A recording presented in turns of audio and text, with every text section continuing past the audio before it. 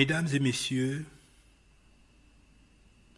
chères femmes et chers hommes de la bonne volonté, dans le feu du cœur, je vous salue.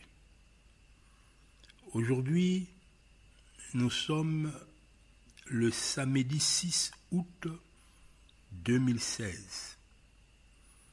Comme promis, moi et Koumani, je vais raisonner pour la dernière fois en ce qui me concerne l'évangile de la vérité que Maître Yoshua a promis pendant ces jours d'épiration et de jugement, que les hommes et les femmes de bonne volonté soient accompagnés. Peuple de l'Afrique centrale, peuple du Caraïbe et du Pacifique, nous vivons une période cruciale de notre humanité. Nous vivons une période, un tournant cosmique pour notre planète Terre.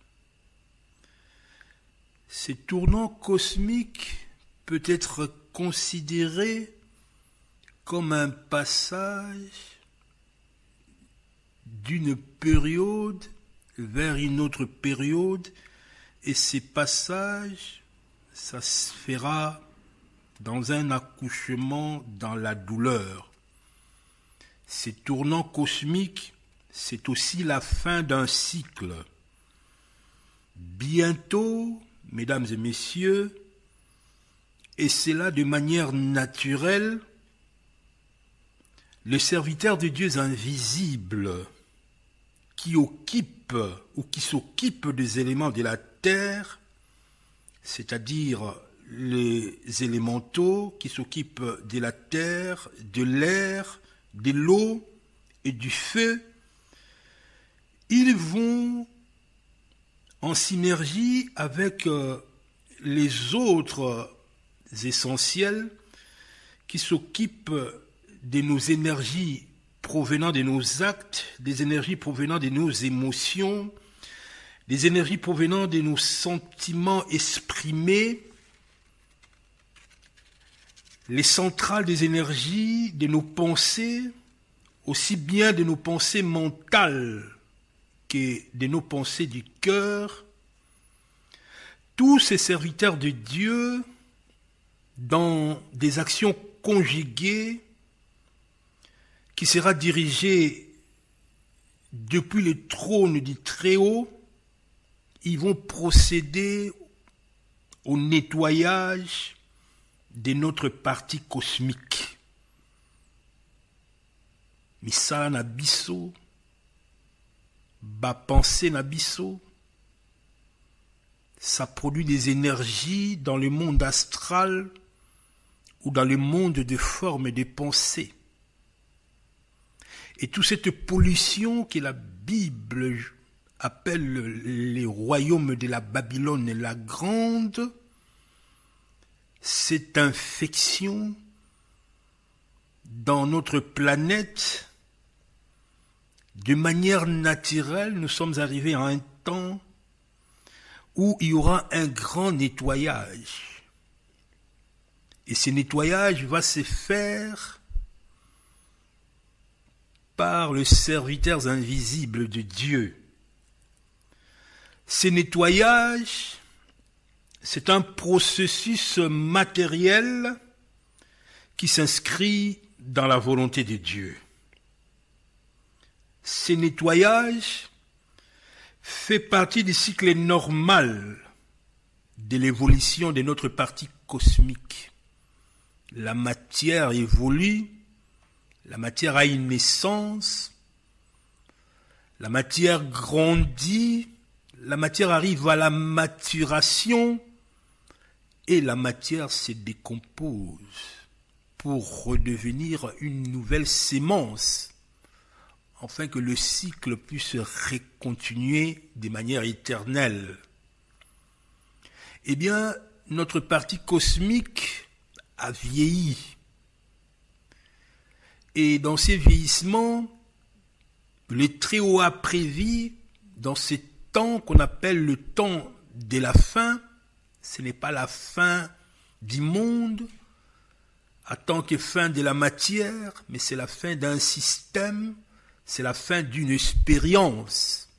La nature va se régénérer, et cette régénération, cet accouchement, peut passer par des périodes difficiles. Cette régénération consiste à nettoyer, à rendre propre cette partie cosmique. Or, malheureusement, cette partie cosmique, depuis l'expérience des humains sur Terre, nous avons pollué dans les actes, nous avons pollué dans les sentiments et les émotions exprimées qui ont constitué des centrales des énergies dans les lieux élevés. Et nous avons également pollué dans la pensée, dans notre mental ou dans nos intuitions. Eh bien, voici venu le temps préparé depuis la nuit des temps pour que la planète se régénère. La planète entre dans des fréquences, ils entrent dans des zones troubles où il y aura des pressions des lumières qui feront que tous les scories que nous avons produites vont avoir un retour massif chez nous et ça peut engendrer des catastrophes au niveau planétaire. Mais tout cela, c'est dans la bonté de Dieu pour que la régénération soit possible. Ce phénomène, ce n'est pas nouveau, sauf que le phénomène actuel est accentué du fait que le trou des verres dans lequel la planète est entrée est tellement intense pour que ce nettoyage soit complète. Il est donc important qu'on prévienne l'humanité. C'est comme ça que depuis, le Très-Haut n'a cessé d'envoyer ce serviteur pour prévenir les gens sur le caractère imminent, le caractère brutal de ce grand nettoyage que d'aucuns appellent épiration, que le monde chrétien appelle le jugement. Comme je viens de vous dire, les Très-Hauts ne nous laissent pas dans l'ignorance par rapport à cette situation. Il a révélé à l'humanité depuis la nuit des temps. Il y a eu beaucoup des annonciateurs dans tous les âges, dans tous les ères, dans des différentes périodes, chez des différents peuples, dans des différentes civilisations. On a prédit ces fins des cycles qui commencent à l'ère des Verseaux. Mesdames et messieurs, il est malheureux de constater que les entités de la nature, eux, ils ont travaillé de manière fidèle aux lois et aux principes qui gouvernent la création, c'est-à-dire la volonté de Dieu. Les entités de la terre, les entités de l'eau, de l'air et du feu, ils sont restés obéissants. Ils ont vibré selon la volonté de Dieu. Mais il est malheureux de constater, par contre, que nous les humains, nous qui avons reçu la grâce et le noble privilège d'évoluer dans cette création, nous avons reçu la grâce d'évoluer en harmonie avec le serviteur de Dieu invisible. Nous avons détruit tout. Nous n'avons pas été sages. Et nous avons fait souffrir les autres partenaires, le serviteur de Dieu invisible que la Bible appelle l'armée de l'Éternel. Quand la Bible parle de l'Éternel des armées, eh bien, cette armée de l'Éternel, ce sont les Simbi. Les Simbi à Massa, les Simbi à mon peuple, les Simbi à Ntia, les Simbi à Toto. Eh bien, tous ces différentes entités de la nature, tout au long de mes enseignements, je les appellerai des essentiels ou les êtres de la nature qui sont restés fidèles à Dieu parce qu'ils vibrent dans la volonté du Très-Haut. Mais nous les humains, parce qu'on nous a déposé le libre arbitre dans notre berceau quand nous sommes arrivés ici dans la post-création, nous avons abusé ce libre arbitre-là. Nous avons utilisé les ressources de la terre de manière honteuse. Nous avons utilisé les ressources de la terre sans sagesse. Nous avons produit des actes inconscients. Des actes qui ont mis en péril l'équilibre de l'écosystème. Mesdames et messieurs, parmi ces actes, nous avons fait des guerres. Nous avons pollué, nous avons fait des manipulations génétiques, nous avons usé de violence au niveau de nos actes. Nous avons produit des émotions et des sentiments exprimés qui ont compromis l'avènement de la paix sur terre, qui ont compromis l'harmonie dans les systèmes. Nous vivons dans la haine raciale, la haine tribale, la haine pour les positionnements des uns et des autres. Nous vivons dans l'égocentrisme, aussi bien au niveau individuel, au niveau des nations,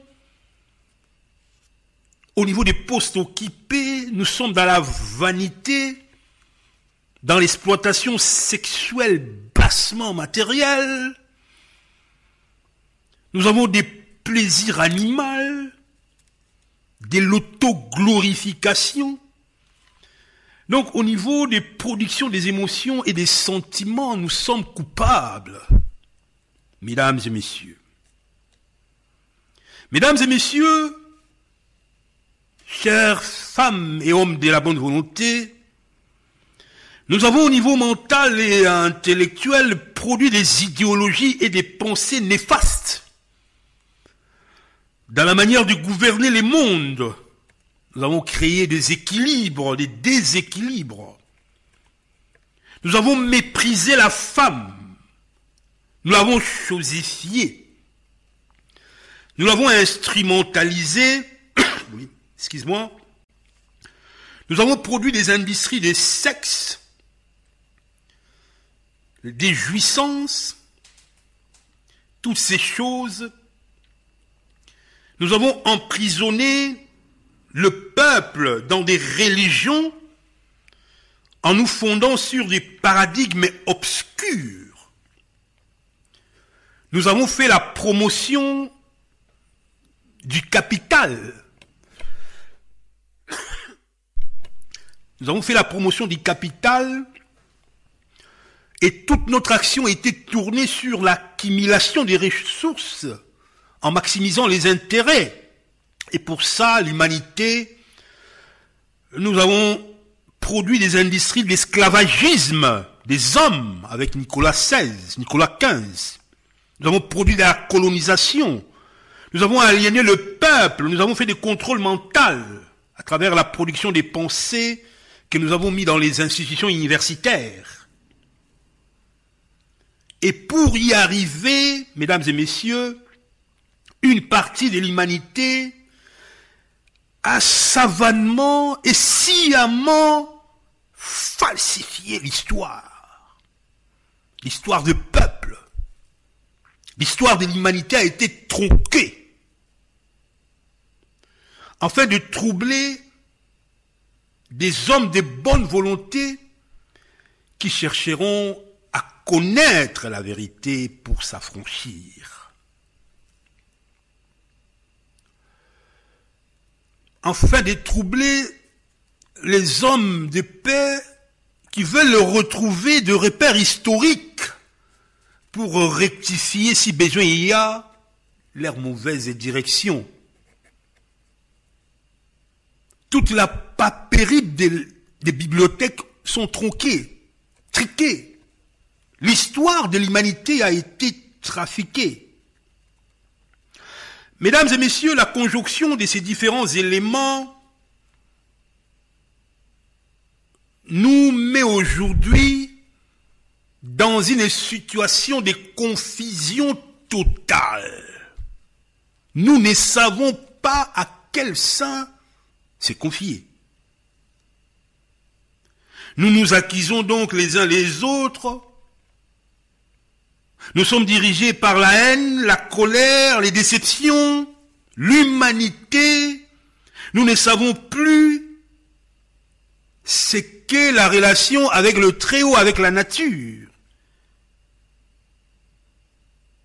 Nous ne savons absolument rien de la volonté de Dieu qui est inscrite dans la nature. Nous sommes dans une situation difficile. Les gens sont à la quête du survie. Nous avons dans ce monde une politique d'immigration anarchique.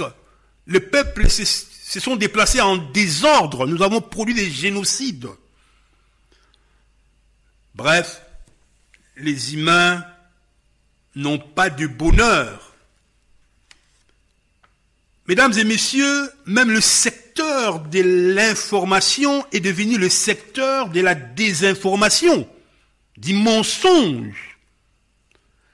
Le socle de base des secrets de l'État est bâti sur le mensonge. Aujourd'hui, quand on parle du secret de l'État, c'est-à-dire ce sont des choses qui vivent dans les basses fréquences. Il n'y a plus de leadership. La tête n'existe plus. Il n'y a plus de tête pensante qui doit conduire l'humanité vers le droit chemin. Mesdames et messieurs, je suis Ekoumani Kolotou. Si nous observons la nature, nous voyons que l'ordre naturel exige de tous les éléments qu'il y a un leadership. Vous observez les corps humains, il y a un leadership, la tête. Vous observez la famille, il y a un leadership. Je vous scandalise un peu, mais vous allez trouver ça, vous allez comprendre ça par la suite. C'est la femme. Et pour son leadership, pour aider cette humanité, il a besoin de l'homme comme roi sur la terre.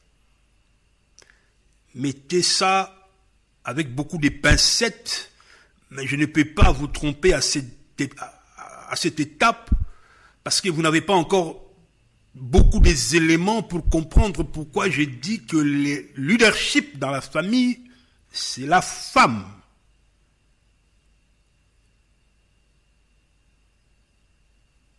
Au niveau de la famille. Au niveau des tribus, il y a un chef. Au niveau du royaume, pareillement. Même au niveau de notre système solaire, le soleil joue son leadership. Au niveau de notre communauté des humains, de terriens, normalement, il devait y avoir un peuple, une race royale, un royaume un sacerdoce royal, un royaume des sacrificateurs consacrés, pour y prendre l'expression de ceux qui sont des chrétiens, les lévites, qui devaient assurer ces leaderships-là. Mais lorsqu'on observe l'humanité actuelle, on se rend compte que l'humanité n'a plus de leadership. Parce que le peuple qui devait jouer le rôle de leadership est introuvable, invisible. L'humanité est donc livrée à elle-même. Si, même au niveau de la communauté des fourmis, nous voyons qu'il y a la reine qui garde sa communauté, où est donc le peuple que Dieu, que la nature a choisi pour jouer le rôle de leadership et pas le rôle de dominant?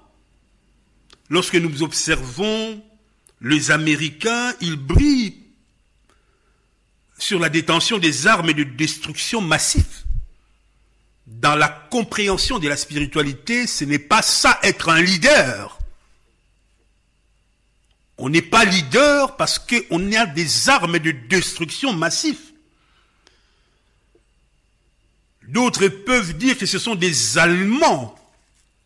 Mais les Allemands, ils ont amélioré, maximisé la dimension résonante qui consiste à rationaliser la production des biens et services. Mais ce n'est pas ça l'expérience que nous, les humains, nous sommes venus faire sur Terre. Donc, de ce point de vue-là, même les Allemands ne sont pas des leaders.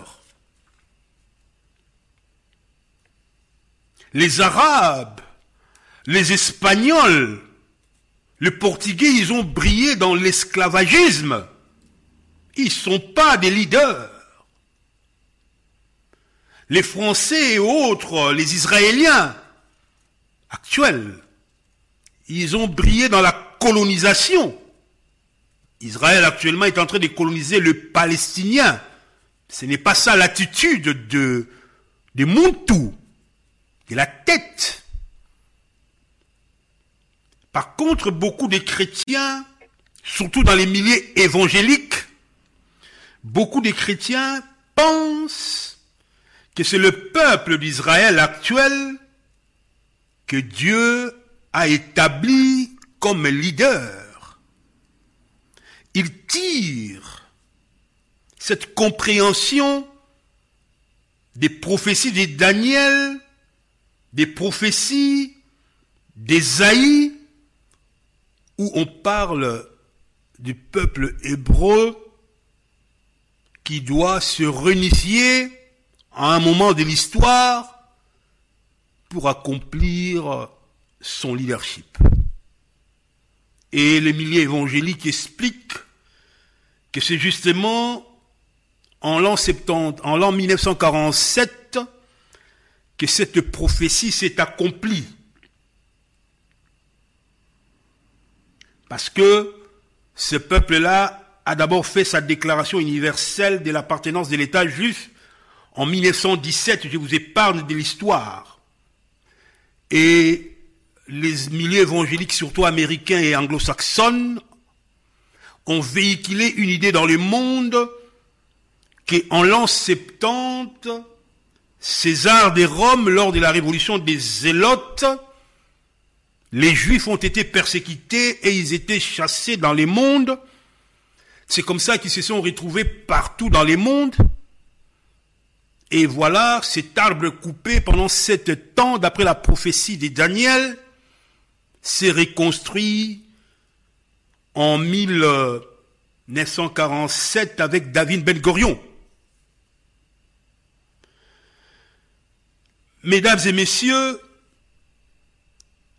chers femmes et hommes de la bonne volonté, laissez-moi vous parler de l'histoire du peuple juif actuellement. Qui sont le peuple juif actuellement? D'où viennent-ils? Est-ce que ce peuple juif actuellement ont-ils des relations avec le peuple hébreu de l'époque de la Bible? Parce que tous les raisonnements viennent de là. Ils étaient chassés en l'an 70 par le général Titus et ils sont partis dans le monde entier et Dieu les a promis qu'il va les rassembler d'après le prophétie d'Ésaïe. Même Daniel a prié dans ce sens et les milieux évangéliques depuis les années 50 ont milité pour soutenir ce peuple d'aujourd'hui qui occupe la Palestine, que nous appelons le pays d'Israël. Ces Juifs qui étaient au nombre de 600 000 en 1947, lorsqu'on les a donné cette portion de Sion pour bâtir l'État hébreu, qui aujourd'hui théorise la planète entière et met en menace la planète entière. Mais nous, le chrétien congolais, le chrétien africain, nous fondant sur la Bible, nous prenons ce peuple aujourd'hui comme étant le peuple de la descendance des Hébreux, les Sémites.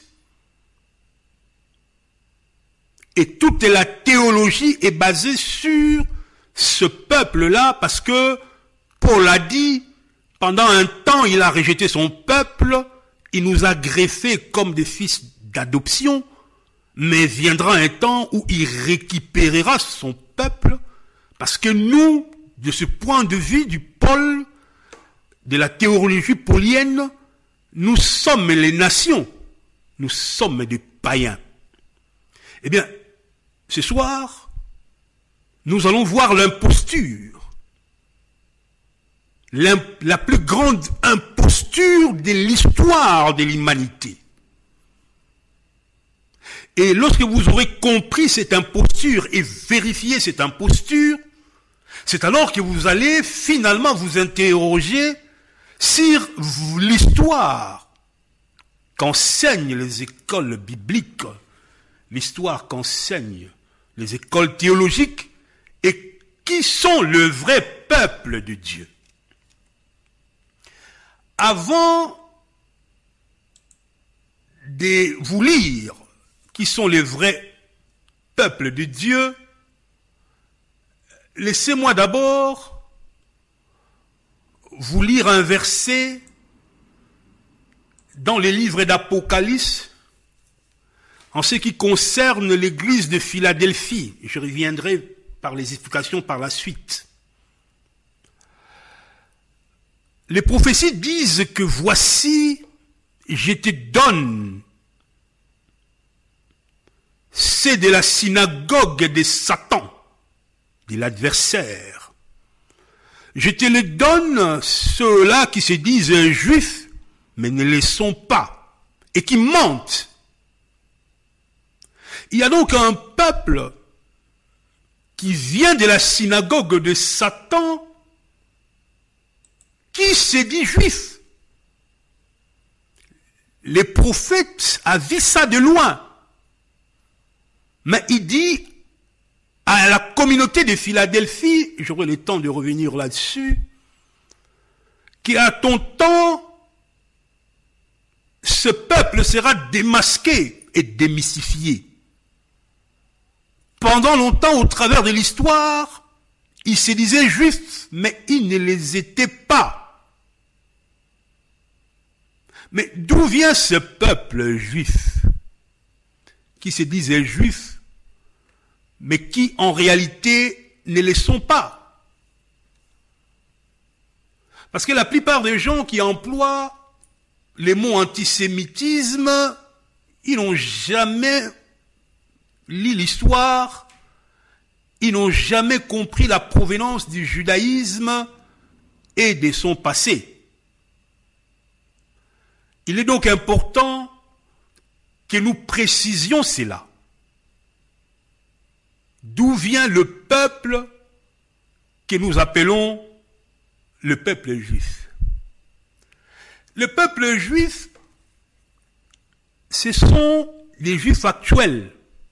Ils ne viennent pas du Moyen-Orient à l'époque de Maître Yoshua. Les juifs actuels, il y en a qui viennent de l'Espagne et il y en a qui viennent du royaume des Khazaria. C'est un royaume au cœur de la Russie.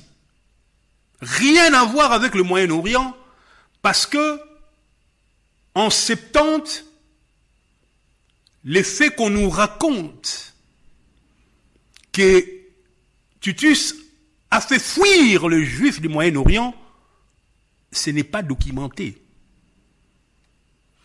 Il n'y a aucun écrit qui prouve cela. Les scientifiques ont fait des recherches, même de grands professeurs de l'histoire de l'université de Tel Aviv l'a confirmé. Mesdames et messieurs, les Khazars,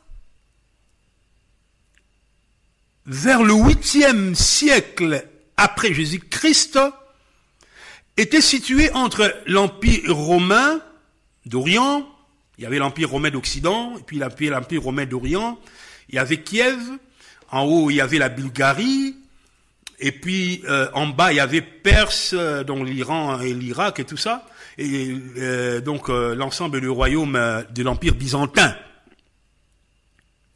Les Khazars sont donc un peuple d'origine turque. Ce sont les Turcs. dont la vie et l'histoire est liée au peuple juif parce qu'ils se sont immigrés dans la Syrie actuelle. Ils sont des nomades normalement, ils vivaient des rapines, ils vivaient des pillages. C'était des gens sans foi ni loi. Au milieu du 6e siècle, ces gens-là, les Khazars, ils se sont établis au sud de la Russie. Et ils ont bâti leur monarchie, le royaume des Khazars, qui a atteint son apogée en menant constamment des guerres. C'était des guerriers, c'était des sauvages. Ici, je ne suis pas en train d'ingérer qui que ce soit, je suis en train de restituer la vérité historique et vous pouvez vérifier.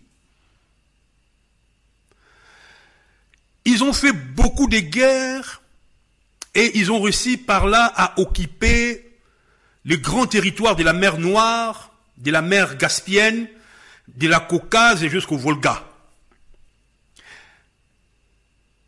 Ces peuples étaient connus par des pratiques malsaines, l'insexe, les orgies, des choses comme ça.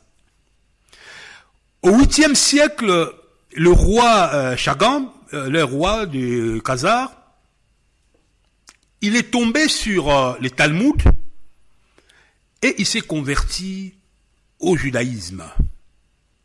Et il a fait convertir toute sa cour au judaïsme et par la suite, il a imposé cette religion au peuple. Vous savez que dans la religion juive, il y a les prosélytismes.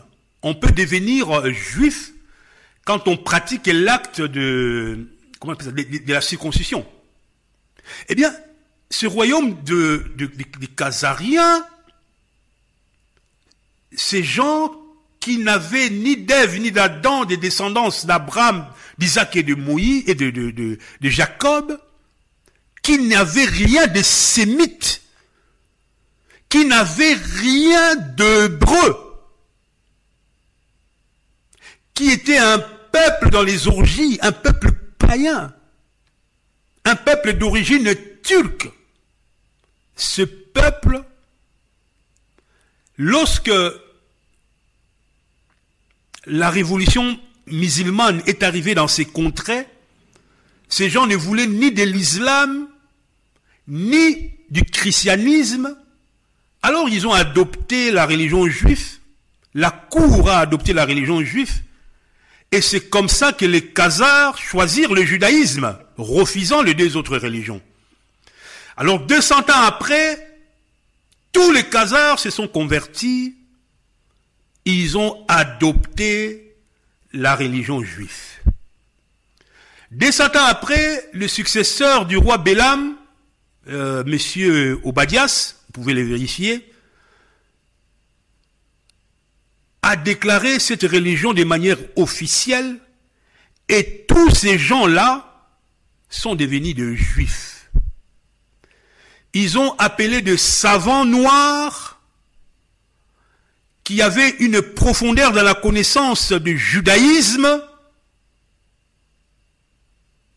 pour fonder des synagogues et des écoles afin d'introduire les Talmuds chez les Khazars et d'utiliser les écritures hébraïques, bien qu'eux-mêmes parlaient la langue des Khazars.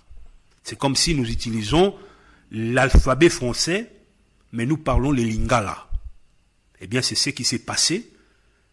Ils avaient leur langue, mais ils ont adopté l'écriture hébraïque, l'écriture sémitique, qui est le petit-fils de l'écriture égyptienne. Donc, le roi Obadias, il laisse le trône à son fils Ézéchiel, ainsi de suite, et tous les descendants sont donc devenus de juifs depuis la Scandinavie. Et ils ont parcouru le monde parce qu'on a constaté quelque chose dans ces peuples, ils avaient un quotient intellectuel très élevé. Ils étaient affûtés dans les commerces. Ils étaient un peuple qui aimait l'argent. c'était des opportunistes devant l'Éternel. Et ils ont envahi l'Europe, ils ont colonisé les finances,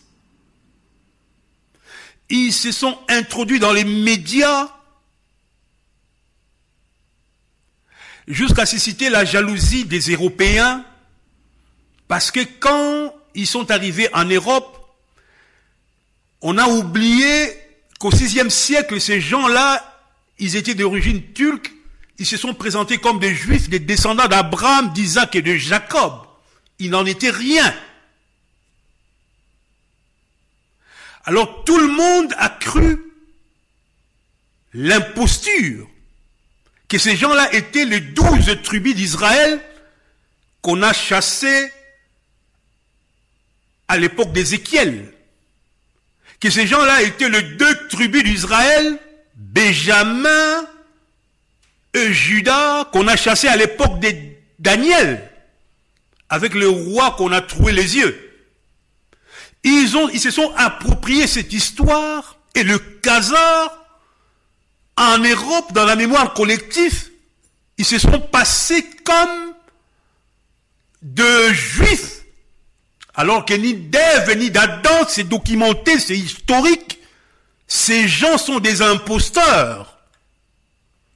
Il y a eu l'imposture. Allez vérifier ça. Aujourd'hui, dans le monde littéraire, ce que je vous dis est confirmé.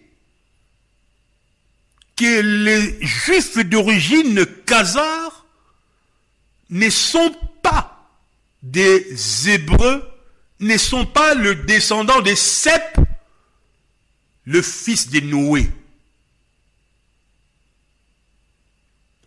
Et les noms les plus connus des Khazars aujourd'hui sont les Rothschild. Il y a beaucoup de noms khazars, il y a beaucoup des origines khazars, même dans la présidence de l'Union soviétique. Lénine, par exemple, Staline, Khrouchtchev, Gorbatchev, Boris Eltsine. Tous ces gens étaient des khazars. C'est important de les savoir. Donc quand on parle de l'antisémitisme, on les rattache malheureusement aujourd'hui à ces gens parce qu'ils ont usurpé l'origine sémitique. Mais ils ne sont pas des sémites. Ce sont des khazars. Ces satanistes qui se disent les juifs, mais ne le sont pas. L'imposture. Et cette imposture, beaucoup des Khazars qui sont passés aux États-Unis sont devenus de grands évangélistes et ils ont soutenu la cause de ces sionistes en trafiquant l'interprétation de la Bible dans les écoles bibliques, dans les écoles théologiques. C'est comme ça qu'aujourd'hui les chrétiens enseignent malheureusement que nous devons prier pour Israël. Mais quand ils disent que nous devons prier pour Israël, il s'agit de cet Israël-ci, constitué d'après la résolution de l'ONU de 1947, alors qu'il n'en est rien. Mesdames et messieurs, voilà l'imposture, aujourd'hui entretenue par la famille Rothschild, ce monsieur des Maillard de Rothschild qui est né en 1743, je crois, et il est mort en 1818, il a dit quelque chose de très important. Donnez-moi les contrôles de la monnaie d'une nation et je me moque de ce que fait la loi. Donnez-moi les contrôles de la monnaie d'une nation et je me moque de qui fait la loi. Voilà la philosophie un peu de ces gens que nous disons malheureusement par ignorance qui sont les descendants d'Abraham, d'Isaac et de Jacob, et nous voyons à travers la réalisation de l'État hébreu de 1947, l'accomplissement de la prophétie de Daniel. Non, c'est de l'imposture. Eh bien, si on en arrive là, vous comprenez que toute l'histoire est à revoir. Toute la théologie tombe. Parce que le Khazar n'est pas Israël. Israël actuel n'est pas Israël. Qui sont les vrais Israélites? Où sont-ils partis? Qu'est-ce qui s'est passé? Il est donc urgent que nous puissions reconstruire l'histoire. Car pendant plus de 2000 ans, le monde a été dirigé par l'imposture. Ces satanistes qui se disent juifs mais ne le sont pas. Ils sont de menteurs. Or, toutes les interprétations de l'arbre de Daniel, des différentes prophéties d'Ésaïe, nous l'avons calqué sur ces calendriers de menteurs. L'histoire du monde a été trafiquée. Nous sommes donc au temps de la fin où les vérités historiques doivent être rétablies afin que le vrai peuple de Dieu se découvre. Mesdames et messieurs, chers frères et sœurs de la bonne volonté, et particulièrement mes frères de l'Afrique centrale, parce que vous allez voir plus tard que vous êtes un peuple qui devait jouer le rôle de leadership dans le monde. Mais à cause de votre désobéissance à Dieu, c'est comme ça que le premier sont devenus le dernier. Mais Maître Ochoa a dit, à l'heure du verseau, les derniers seront le premier. Mais il est important qu'on rétablisse l'histoire.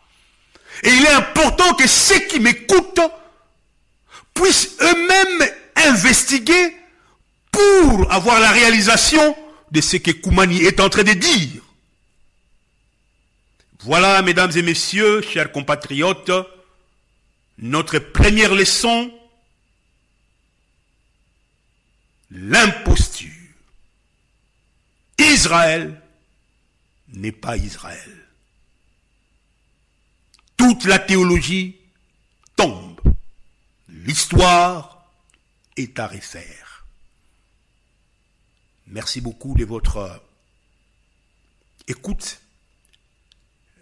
Je mettrai cette émission dans la résonance en français. Écoutez-les, vérifiez, étudiez. Dans 2 semaines sur le plateau de la télévision, moi et Mbuta Chibangu, nous allons approfondir cette imposture. Il va me poser des questions et je répondrai et on fera un débat. Et lorsqu'on fera ce débat-là, il va vous donner son numéro de téléphone et son adresse email pour que dans les autres débats, vous puissiez poser vos questions à lui et lui transmettra. Nous ne sommes pas en train de dénigrer n'importe quel autre peuple, mais nous sommes en train de faire une mission. Mais il est important pour que cette mission se fasse